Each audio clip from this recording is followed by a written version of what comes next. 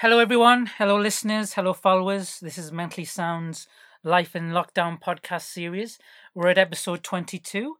Thank you for joining us. My name is Ricky Thamin. If you're listening to us on Spice FM, it's 98.8 FM. We welcome your listenership. And just by the way, that is on the Tuesday, the new time of 1 p.m. now. And if you listen on our social media platform, we welcome you as well. So as I say, yes, schedule change, really important, because as Spice FM are welcoming their presenters back to the studio, safety, social distancing and all the necessarily safety measures included. So there's going to be ongoing schedule changes but at the moment, Mentally Sound is at 1 p.m. on Tuesday afternoon. If you listen on our social media platforms, just a reminder, on Twitter, we're @_Mentally Sound, all one word. On Facebook, we're Mentally Sound Radio Show. And on Instagram, we're Mentally Sound Radio. Brilliant. So it's our 22nd show. Nikki can't be with us. She'll be on for next week's show. We're going to do a full hour with her. And just a quick heads up as well, we want to thank the Recovery College and Mental Health Northeast for their continued support. So I have a really special guest for this particular episode. Her name is Emma Llewellyn-Buck. She's a member of Parliament for South Shields, I think, since 2013. You won a by-election? Yeah. Brilliant. I did, yeah. Yeah. So, yes, and she is very candid about social issues such as mental health, and I thought she'd be a brilliant guest for this. We'll also be talking about dyspraxia, because it's a condition that not many of us will know about, but this is something that's close to Emma's heart as she has lived experience of this, so we'll get to know about that. So first of all, hello Emma, how are you doing?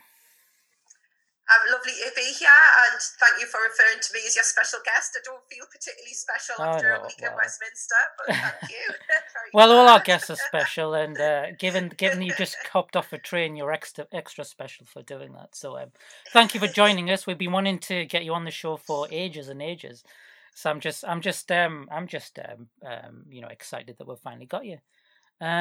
So as we ask all our guests, how are you doing on a mental health perspective? This has been a chaotic year for all of us. How's it impacted you on a personal level? I mean, I think because I've been very, very lucky to have not come down with coronavirus or caught the virus in any way. So I've been able to continue to work every day.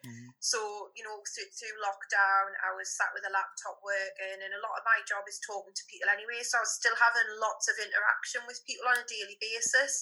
So it probably didn't affect me in the way that it affected other people, where perhaps if your job, even if you're working from home and your job doesn't involve talking to other people, it can be quite isolating. But I never really got that. And because I was, fit and healthy, I was working every Friday doing shifts at our local food banks and doing food deliveries. So I was still out and about and very much able to be part of the community, which, I was really thankful for. But I understood that wasn't the case for a hell of a lot of people. And I was really lucky to be in that position. So would you say on a personal level that going out there to the food banks and seeing people on a sort of particularly sort of helping out those who are struggling, your constituents, you couldn't sit at home feeling idle about it. You had to go out there and do something. I mean, I think it was more heartbreaking than anything, because the demand on the food banks has always been high. But throughout the pandemic, it has just rocketed, and the shelves were depleted. There was people ringing up, desperate for food parcels, unable to get them. And, whilst our food banks are run brilliantly, they can only work with what they have. And if the food supplies aren't there, at the start when people were going out and just pulling everything off the supermarket shelves, and that was impacting on them. And then when there was limits put on what you could actually buy, they were struggling because they buy in bulk. So there was all these different kinds of issues, and I think for me it was just heartbreaking seeing that massive spike in poverty and the massive need for people in the area to get help. And then obviously, even though I said I was at home and I was working and still having contact with people, every single person I spoke to were either deeply distressed, worried, or dealing with really serious issues. And that, to be honest, hasn't subsided. We're now seeing new issues coming forward, but still serious issues and serious worries. We had, outbreaks in some care homes where a lot of people lost elderly relatives. So And I think for me, it was the inability to bounce off the rest of my team. Mm-hmm. So sometimes when you're dealing with things like that, you're at least every Friday when I'm back in the constituency, I'd be in the office, and through the week I'd be in London, and I'd have my researcher there with us, and just everybody needs that that kind of let up and just something else, someone else to have contact with and talk about and just share their experiences of the day with. So that was quite hard in those respects. But like I say, I feel like I've been quite lucky, because anyone can get this virus. It's out there, isn't it? And I've been really lucky that I haven't got it, and I've been able to continue to work and do the job that I'm honoured to do. I mean, I'm in agreement with you. I feel quite lucky, and it hasn't impacted me really directly, but like doing these podcasts, hoping that we could give our listeners some sort of reassurance and advice and tips about, people who are out there to help us in this sort of thing. So we've had we've had the food banks on our show, and we've had the mutual aid groups who've gone out and done some things. But given that, I mean, I know South Shields quite well. My uncle used to have a shop on Frederick Street back in the 1980s. Did he? He did, yeah. Oh, wow. Yeah. What was it called? Can you remember? It was called Rita Fashions. Does that ring a bell? All right. It was all I can know. It was opposite a newsagent, and there was a pet shop down on the corner. But it was like I'm too young. I think it ran from about 1984 to 1989 or something like that. But right. Oh, wow. So you're familiar with the patch then? Yeah, really familiar. And the other thing I know about it, as you well know as well, is that I'm from the West End of Newcastle. So considering the kind of we've had a decade of austerity cuts and so forth. We've had community services that have been cut down to the bone. So were you well aware at the beginning of lockdown that there was going to be this sort of spike in people in absolute desperation needing help, that kind of when their help was taken away from them in the first place? Well, yeah, and it was just an absolute tsunami in my office, because as well, I mean, it should come as no surprise if people have heard the way, the questions I've asked and the things I've raised in Parliament, that I don't think this government have handled this very well. And every single time they made an announcement, they had no cognizance of that. Those announcements were impacting on people's daily lives, impacting on people's anxiety, and people were getting worried about what to do. And now any responsible government, what the normal standard practice is, you make an announcement, and within minutes of that announcement being made, there's guidance out there and it's clear and people can understand it. Me and my team, my team and me are still thinking now. We get hundreds of calls every single week, messages all weekend, emails, people just not understanding. Because by and large, people are decent and they want to play by the rules and they want to do things properly. But it's really hard when those who are making the rules aren't following them themselves. And then they're not even putting out what it means exactly to people. So people are ringing me, they're ringing the local authority, and there's still no further forward because we don't know, because we're relying on the government to release it. You've been outspoken on issues of care and child poverty and particularly children in care. I was reading before online. So with that in mind, what has been the impact on that particular area within South Shields, particularly like what you mentioned, care homes and children in care? Has it been quite desperate, has it, I'm assuming? People with COVID were allowed to be discharged from hospital into care homes. The impact that has had on not just the tragic loss of lives, but also their relatives and the staff who work in those homes, who were powerless to stop this, who were unable because they didn't have the right equipment to, help some of the people who, I think people don't understand that if you work in a care home, it's not just that the residents who you're looking after, you don't just know them for a few months, they know them for years. Sometimes they're part of their family almost. And all those staff had to sit and watch those people take their last breaths, knowing that the government made this decision and that the government wouldn't let them back into hospital and put them on ventilators because they were saying there wasn't enough, or that they had to stay where they were. Now that's really heartbreaking. There's been over 15,000 deaths in care homes. And both Matt Hancock and the Prime Minister did admit to me from the dispatch box that they take full responsibility for those deaths. Now, where's the public outcry? We've got people in government who are taking full responsibility for thousands and thousands of deaths, some of which could have been avoided. Just on that, because the comparisons have been made about this situation we're currently at is very much like a wartime footing. They've made comparisons like we've not had this sort of scenario since wartime. So, given that you're a member of the opposition, do you feel it best placed to be part of an opposition where it constantly scrutinised, or would you rather that we kind of fought this all together as what the government have been trying to sort of advocate? Or do you think by doing the scrutiny you kind of steer things towards doing the right thing, if you get my meaning? I mean, to be honest, the government say these things. They say, let's work together, let's, cooperate, and they try and make war analogies, but this isn't a war. This is a pandemic, and pandemics are very different to wars. And, it's all this kind of macho talk, and then they'll say, oh, we want to work with you. But then when you make suggestions, they're like, no, you're opposition, we're not interested. And I think the only times we manage to affect change is by scrutiny and by keeping them under pressure in the chamber.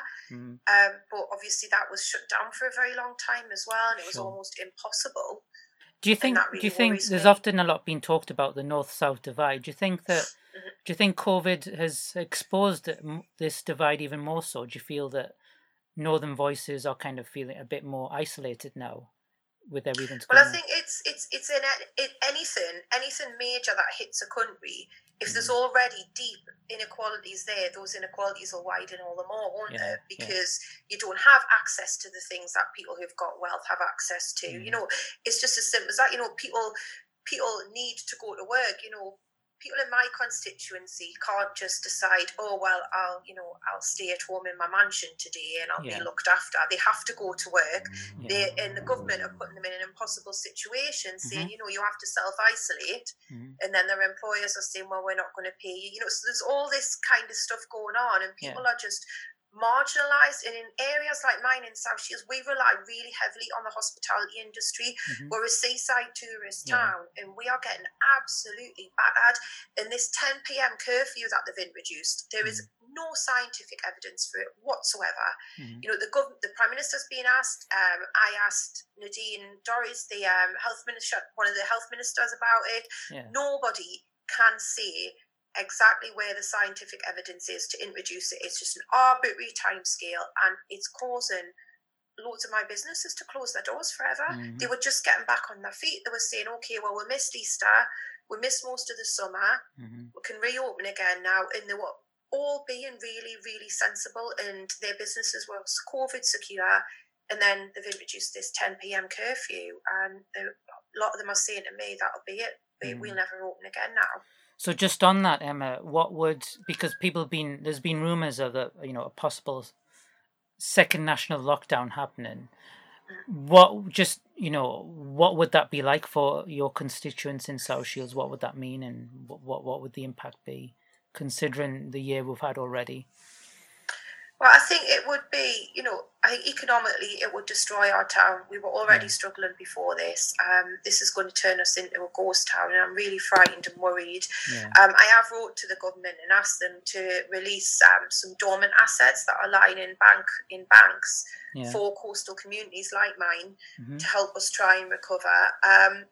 But I think also it's the human impact. It's the impact on people's mental health, and I just think the government aren't looking at what other options are out there. There has to be a way. We're going to be stuck with this until there's a vaccine. So repeated lockdowns and then lifting them and then putting them back in place again isn't doing anything to help. And it's proven that it's not giving the right results, because they need to be backed up with clear messaging. Any lockdown should have came in earlier to begin with, right at the start of the year. But, that didn't happen. And then lockdowns now, unless they're matched by a robust, test, track and trace and, concrete, clear messaging, then it's not going to work again either. And the government needs to find a way of managing the virus, protecting the most vulnerable without completely shutting society down.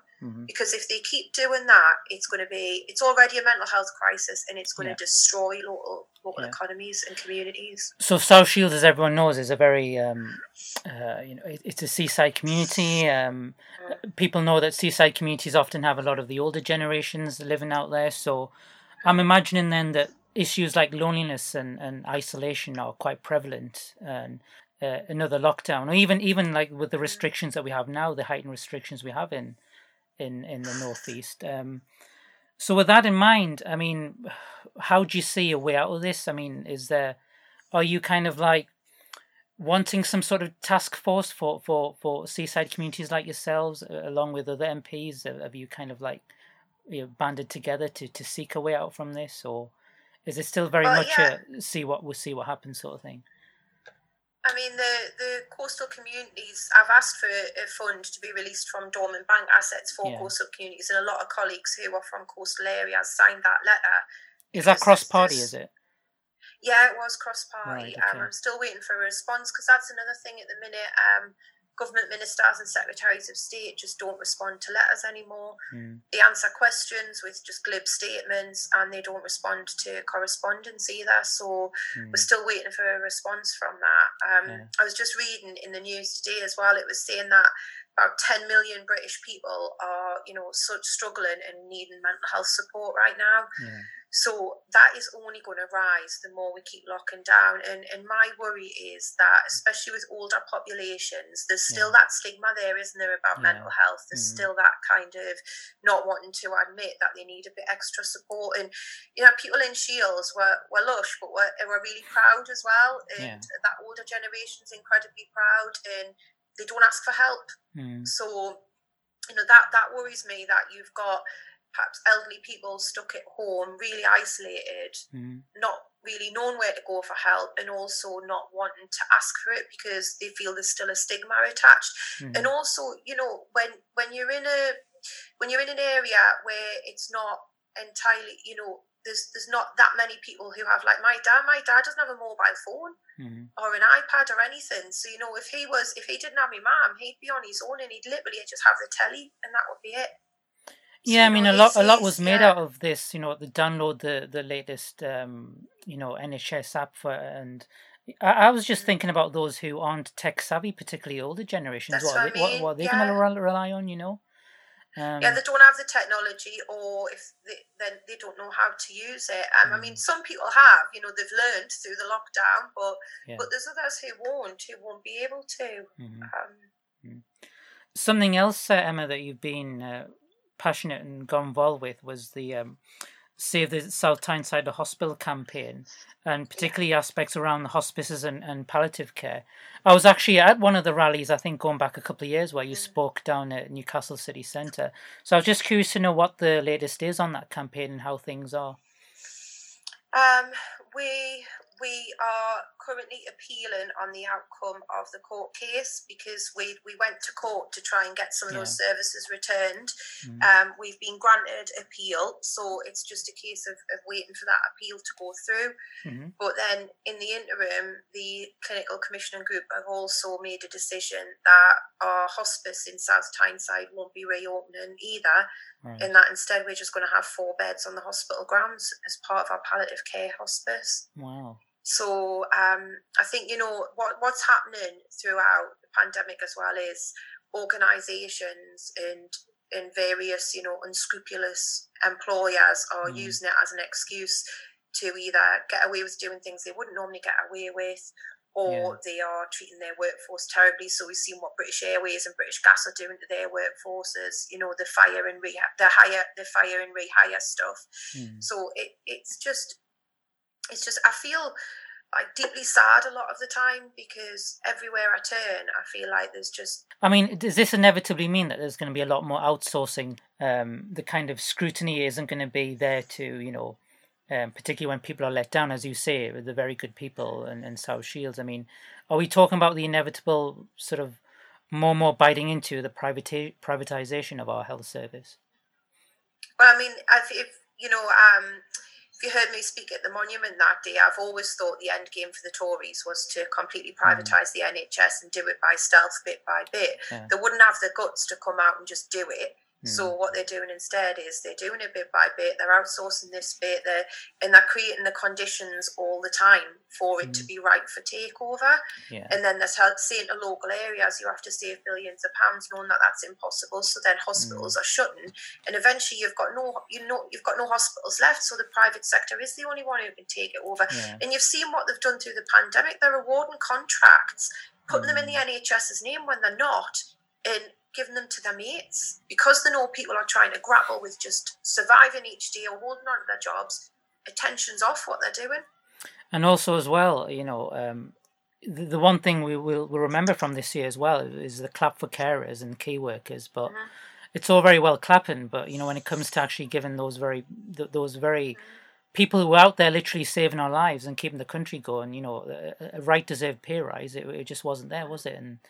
And it was just a kind of, we clapped for them, and that's... And governments can always find money. They can always find money if they want to. Like I say, they found millions of pounds to give to their friends to run contracts throughout the pandemic. So, there is the money there. They can do it. That magic money tree is out there somewhere, isn't it, evidently? So, yeah. And, it just needs the political will for it to be done. And we don't have the political will because... I don't know, I see some of them just sitting there grinning and laughing, and I think my constituents are dying. This ain't funny. Yeah. There's all these people making sacrifices and working really hard to get through this, and then you've got people going on like that who are supposed to know better. We're reaching the end, Emma, but I want to spend the last couple of minutes talking about dyspraxia because I know it's something that you've been very vocal about, very candid, given that you have lived experience with this. So for listeners out there who aren't sure what dyspraxia is or what it means, do you want to give them an idea of what it is and how it's impacted you on a personal basis, particularly, I guess, growing up, because you have become an MP, and when I read the sort of list of symptoms, if you like, or the list of what it means, it's a lot of things which meant, there's certainly a lot of hoops that you've got to jump through, but you've ended up becoming an MP, so you've actually pulled yourself up in the bootstraps and made it. So in that whole kind of nutshell, what's dyspraxia and what it's meant for you? I mean, I always find it difficult. It's a condition that's really hard to explain. Yeah. And the people who have it find it even harder to explain because of the condition itself. So it's right. But it's essentially a developmental coordination disorder. Yeah. So I always describe it as basically my brain is wired slightly differently to how other people's are. Your perception is slightly different. So I might think something's really close when it's miles away. Right. You struggle between left and right. Sometimes mix words up unintentionally. And just most dyspraxics can't drive. Struggle reading maps, that kind of thing. And just like I say, we just think differently. We view things in a different way to everyone else. And I've always said that politics is a great place for people like that, because most people in politics all think the same. Yeah. They all kind of come from a similar background. They've all kind of moved in the same circles. And you need people who are thinking outside the box and seeing something different, because otherwise Parliament just looks like it did when I was a kid, where they all sounded the same, they all looked the same, and not a single one of them were talking about anything that mattered to me or my community. Yeah. So what was it like growing up with it, especially? Did you find, your school life particularly difficult with it? Because I imagine... I imagine this condition wasn't particularly well aware back then, was it? And I know that I met someone from the House of Lords who was one of the first people to ever write an academic paper about it, and he was from Newcastle University. All right. And I think he first wrote that in 1979. So I was only born in 78. So it definitely was something that people didn't really know much about. And I suppose the biggest impact was that in your head, if you especially because it's nothing that's identifiable, so it's like a hidden disability. So, but in your head, you're different, and you behave different, and you think differently. So what I used to do quite a lot was isolate myself, and because I was so clumsy as well, I was always nervous about making a fool of myself and being laughed at. So it's more the mental health and the self-esteem and the worry of thinking, what is wrong with me? Why am I not seeing that? Why do I not behave the way they behave? And so it was that, and I used to suffer from like chronic low self-esteem and lack of confidence. So believe it or not, I would never ever speak in a crowded room. I'd never put my hand up in class. I'd always just be really quiet and really shy. So God knows how I ended up where I am now. But well, I can relate. I can relate to that because I'm the same. I was, my self-esteem, my shyness was heightened because I have PTSD, right? But I never got it diagnosed at an early age. It was only after I graduated. But when you got the diagnosis, did you feel a sense of relief that you knew what it was and you could explore it and you could find out about it and relate to other people who've had experience with it? Did you find it as sort of I don't know what you say, like an epiphany of some sort? Like, I went to see in EdPsych because I was doing my master's, so I was older like you. And one of my lecturers said, there's something not quite right with you, Emma. And I said, well, I know that. So I've always known that. And she said, no, we want you to go and see someone. So I went to see an EdPsych, and he did this report. And when he said, oh, you've got dyspraxia, and I was like, well, what's that? I've never heard of it before. And I read the report, and I showed it to friends and family, and everyone said, that's a condition. We thought it was just you're just a bit quirky and a bit different. We didn't realise it was actually something. I said, yeah, apparently so. But then thought, well, I think I was like 28 or 29 at that point. I thought, well, I'll just get on with my life, and I just kind of put it on a shelf. And I was emotional when I first read it, and things did click into place, and I had a bit of a cry, but then I thought, right. And then it was when I got elected, and one of my researchers said, oh, yeah, you've got this condition, dyspraxia. I went, yeah. And he went, there's like a foundation and a charity for people. I went, what? Loads of people got it. He went, yeah. I said, all right. And I met up with the Dyspraxia Foundation, and I remember I was sat in Parliament talking to the charity, and I just started crying because everything they were saying, I was like, oh, these get it. These really do get it. And so ever since then, I've worked really closely with them. So you didn't feel so isolated anymore, having met other people with experience of it, I'm imagining, Yeah, it just feels lovely. It feels like dead cozy. It's, everybody likes that feeling of not standing out and not being different. And whereas my friends and family never made us feel that way, they've known us my whole life and have been lush to us, other people sometimes do. And they didn't. They just totally got it. And I just felt like spending time with other dyspraxics made us feel really loved and really comfortable and just happy. Because reading about it, often, when I was reading about it before, it often got said in the same sentence along with autism, along with dyslexia. Is there often sometimes an overlap between those particular conditions? I think so, and it's like I've heard some people say it's like on the spectrum a bit. So, but I mean, I'm no scientist or medic or expert, so I don't know. But yeah, I have heard, and there is some similarities. And I think what's strange is because with dyspraxia, it's hard to describe. When people do pick up one or two things that it is, like the clumsiness or different things like that, they just all assume they've got it as well. So loads of MPs said, what's that again? And I reeled off some of the symptoms and went, oh yeah, I think I've got that too. It's like, it's a bit more deeper than that. Well, Emma, it's been, you said the word lush before, it's been lush chatting to you. I could go on and on, but I know you have a busy schedule, so it's quite all right. This is nice. Thank you for having us. No, and we'd love to talk to you again at some point. It'd be really good.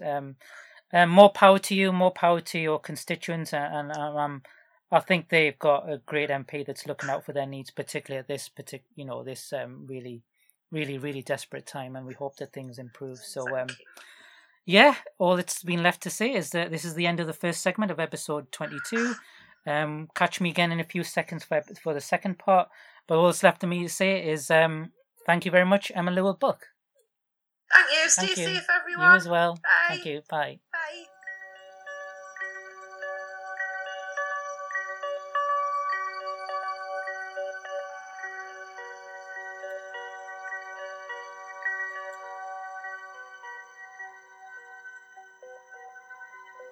Hi everyone, welcome back to Mentally Sound's Life in Lockdown podcast. We're at episode 22. This is the second segment.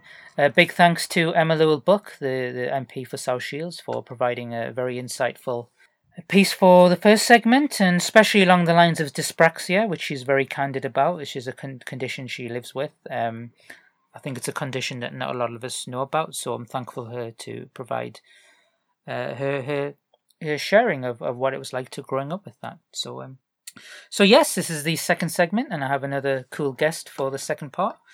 He's a friend of the show. He's been on the show before. He is Jonah Morris. I believe, is the head of the partnership head of Sustrans, particularly in the north. Is that right, Jonah?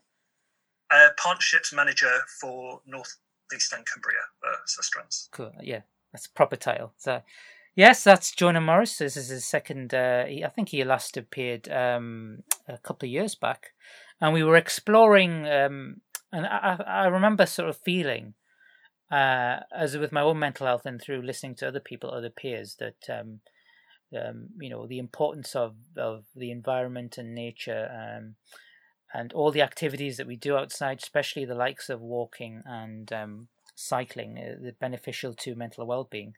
So I thought it was really cool to explore that. And I think it's been a real big feature of the lockdown in general, as we've touched upon in previous podcasts, and Jonah's going to explore that as some more. Sustrans, it's sort of a charity that promotes cycling and walking especially. And we've seen a lot of that in lockdown. So we're going to explore a bit more of that. So excellent, Jonah. Thanks for joining us. First of all, how are you doing? And if you're and as much you can talk about as much as you're more comfortable with, but if you want to sort of explain how lockdown has impacted you personally, you yourself and your family. Yeah, sure. Well, kind of like most people in office jobs, I found myself working from home. Yeah. And all the struggles that come with that. I've got 2 young kids as well, so that first bit of lockdown when schools were closed was juggling childcare commitments and working as well. And thankfully, I've got a really caring employer in Sustrans who kind of value their staff. So we could have as much time to kind of cover those things as possible, which was really good. Yeah, I mean, that's really interesting because with Sustrans in mind, and them taking care of their workforce, like you mentioned, I think that's really cool. But so did they have also a sort of a criteria or an implementation in place that that it's safer for you guys to work at home, but encourage the message of Sustrans as well. So going out there and making use of the cycle lanes and walking. I guess in relation to work productivity as well, did you find that the two were entwined? The two are very closely entwined. So, I live out of the coast in Whitley Bay. Yeah. My office space is in Newcastle. Right. And kind of as most people know, that we've had a huge drop in the use of public transport, which was one of my main modes of getting to work. And in place of that kind of previous peak in public transport during the first bit of lockdown, obviously we saw lots of people out and about walking and cycling instead, particularly whilst they were at home and not in the office. So we're trying our best to kind of lock in that behaviour that we saw at the start of lockdown, of the increase in people walking and cycling, and not let that just return back to the previous status quo of kind of single occupancy cars, and all the health disadvantages and environmental disadvantages that come with that. So do you feel right now that we have gone back into those old habits, or do you feel that there has been a commitment amongst people who kind of went abandoned the cars and used more walking and cycling? Do you feel that there has been a commitment amongst a large part of the population, especially up here? I think there has. I mean, there's danger that it could go back to car use, particularly from public transport use to car use. I mean, we saw in Wuhan, kind of once they'd exited their lockdown, that their previous public transport patronage just transmitted it straight to car use. But the one thing that we have over here that the government have invested heavily in walking and cycling infrastructure. So we've seen across the region cycle lanes go in. So we've got the coastal cycle route between Whitley Bay and Tynemouth. the conversion of Grey Street to be cycle friendly, got the pop-up cycle lane in front of the RVI. And are those sorry to interrupt you, John, but are those temporary measures, or are they kind of have got more of a long-term goal in mind to keep them around? They were all of the three that I just mentioned were put in as temporary measures. Yeah. So, kind of legally speaking, the measure that was used was COVID specific to test it for 6 months. Yeah. And then the authorities have been given the opportunity to either change it whilst it's been in place or kind of make it permanent. And we were really hoping that authorities can, they've won a lot of the battle now, and so to take it out now and put it back in later would be a bit of a mistake, we think, and leave it in and try to get as many people cycling as possible. We know safe, segregated infrastructure where you're separated from cars and separated from pedestrians if you're a cyclist is kind of the best way to make sure that people do take up cycling. We're there to promote cycling generally to those that don't currently cycle. Yeah.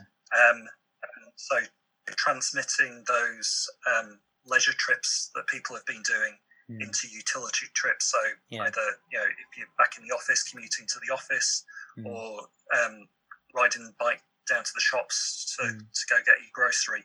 That's the change that we want to see. Yeah. So for a lot of the people, we're looking at a real good sort of big shift in sort of lifestyle change, but a lifestyle change is going to be enormously beneficial, isn't it, to their health and mental well-being? It is, and all of the statistics about prevalence of COVID, dangers in terms of obesity, active travel can help in terms of all of that. Getting yourself out and fit, exercising, it stimulates mental health and physical health. So we really want to make sure that we come out of this as a fitter and more healthy population. Yeah.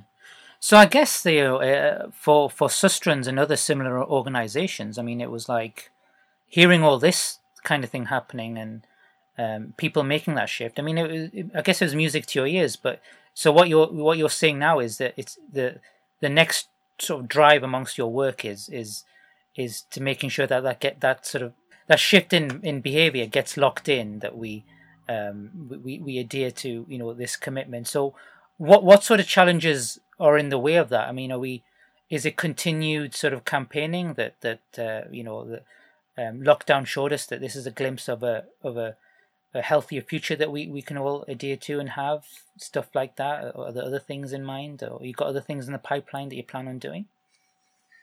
Yeah, I mean, we see one benefit of the awful situation that we've been in is an ability to change the way that we travel. I'm sure many people kind of think back to those early days of lockdown and the lack of traffic on the road.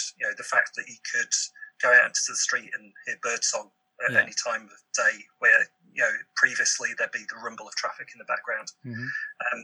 We want to make sure that we change the way that we travel and the way that we think about travel. To be more caring on the environment, more caring on ourselves. A return to car travel.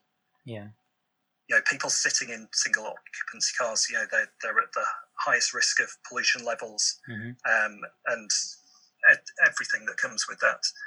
So a lot of the stuff that we're doing is about making sure that the infrastructure goes in that allows people to make that change for themselves. And thankfully the government have stumped up some money, and we're expecting a big announcement in the next couple of weeks for further infrastructure improvements to come in as well. Obviously, there's the level of infrastructure that's given to cyclists as opposed to those that are given to car drivers is tiny at the moment. So we want to try and tip that balance if at all possible. Was it particularly challenging then, just on that end point, Jonah, about September we saw kids returning to schools, and of course a big issue about kids returning going to school is the school run. and there's issues about pollution and everything. So was that a particular area that you honed in upon?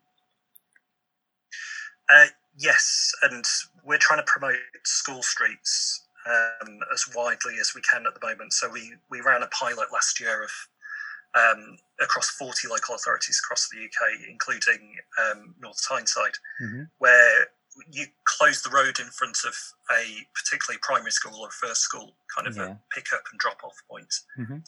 So the messaging behind it is around child safety, but you're trying to get as many kids and parents to cycle and walk to school as possible.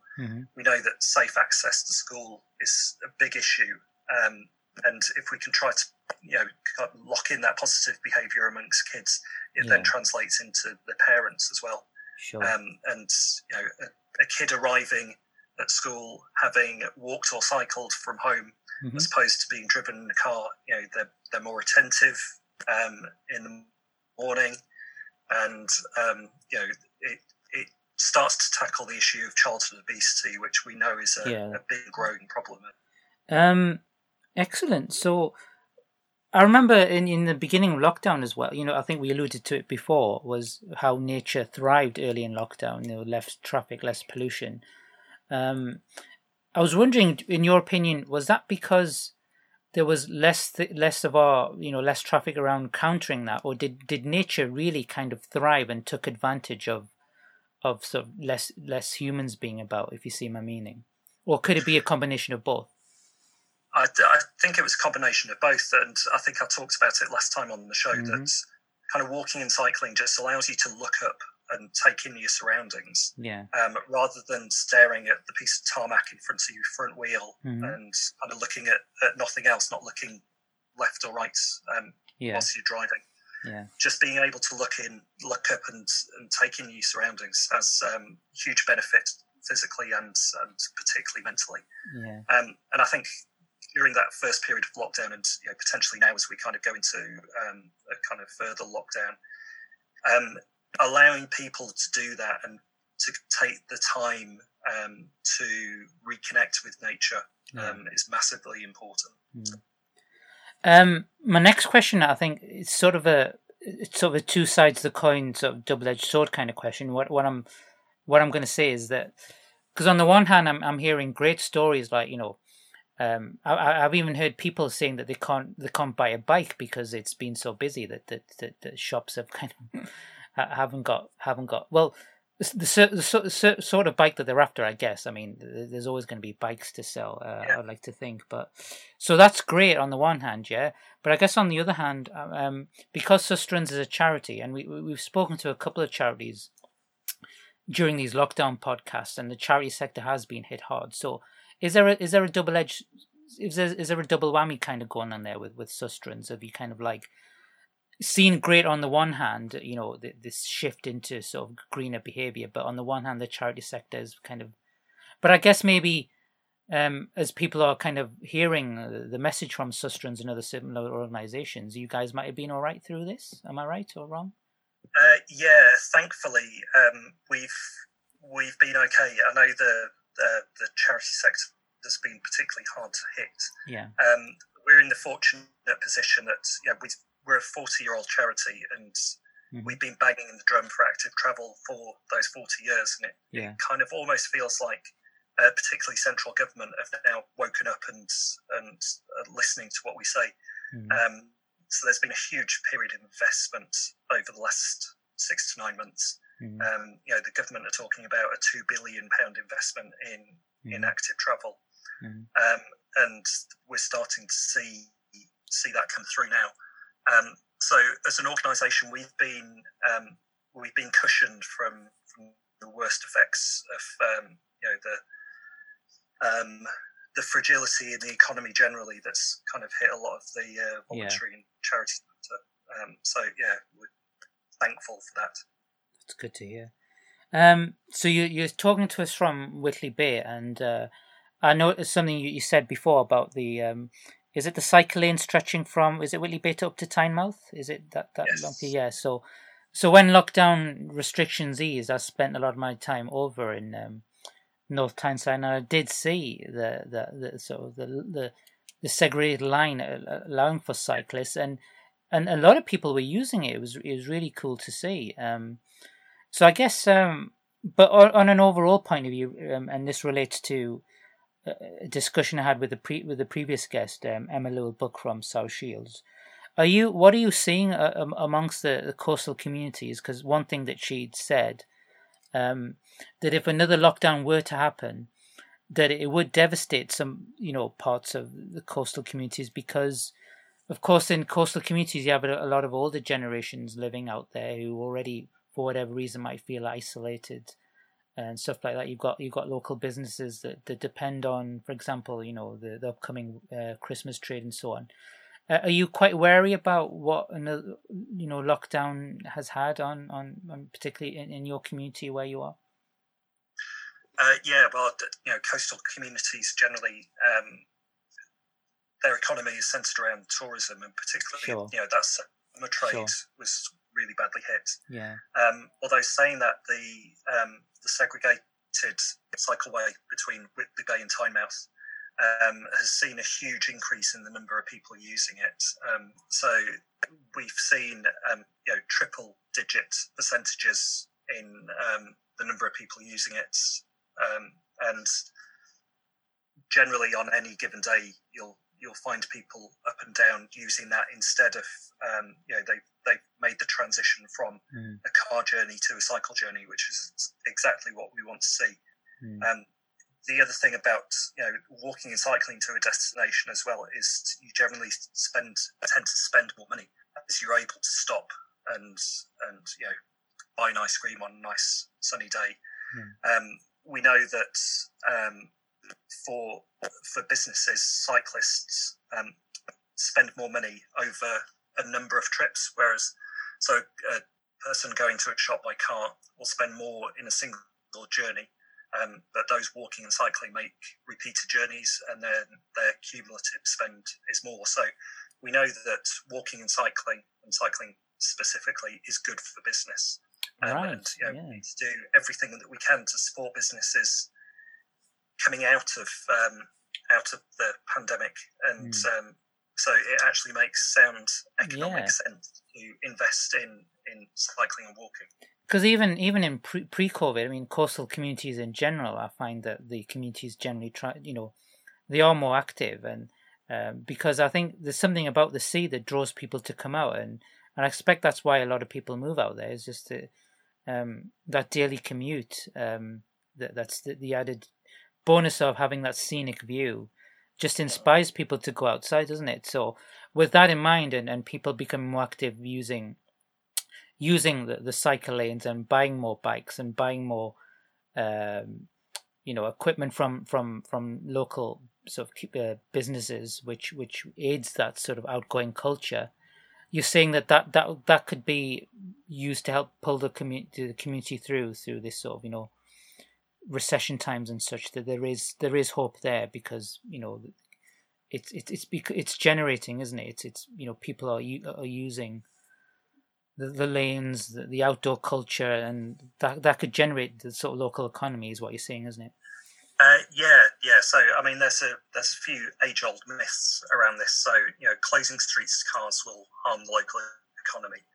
Evidence shows that in fact pedestrianisation generally has a positive or neutral effect economically. And shop vacancy rates are 5 times higher on streets with higher levels of traffic. Right. Retail turnover in pedestrian areas generally outperforms non-pedestrian areas. So we know that there is a sound economic argument, and when people make the assumption that removing car parking spaces harms the local economy, it actually turns out that the opposite is true.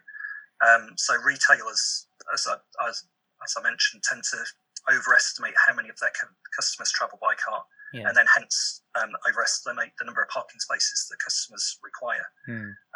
So we sit on a body of evidence that kind of makes the economic case for infrastructure investment. Yeah, and that particular stretch of coastline from Whitley Bay, Tynemouth, Cullercoats, it's got very good public transport access as in generally, which I think adds to it all on the point that you make. And so yes, I think the future is looking very optimistic, and I can't wait to get out to the coast again. And I will be brave enough one day to take my bike, because the West End where I am, it's still a bit precarious, but there are some new lanes popping up, and I did take my bike out early in lockdown, which I haven't done in a long time. But yeah, I have seen old habits sort of creep in, as we said, but let's do our best to fight against that tide. So all that's left to me to say, Jonah, is that thanks for joining me on this second segment. Do you want to tell listeners out there how people can find out more about Susterans and get in touch and more about what you guys are doing and promoting? Yeah, sure. We've got a national website, so it's www.susterans.org.uk. And for anyone that is looking for volunteering opportunities, we work with a range of volunteers as well, so you'll be able to find the page on the website and come and help us and get involved. Cool. I mean, that's an important fact, because a lot of the charity sector is very dependent on volunteers, aren't they? So a very good call that. So cool. Thanks a lot, Jonah. We hope this isn't the last time you come on. We'll look forward to having you again. And it's let's hopefully on the other side of this, and hope that all that we've said comes true, and that we've done our best to sort of provide a healthier, optimistic outlook for people in the region. Awesome. Cheers, Jonah. That's just Jonah from Susterans Northeast, and this has been episode 22, and we'll join us again for episode 23.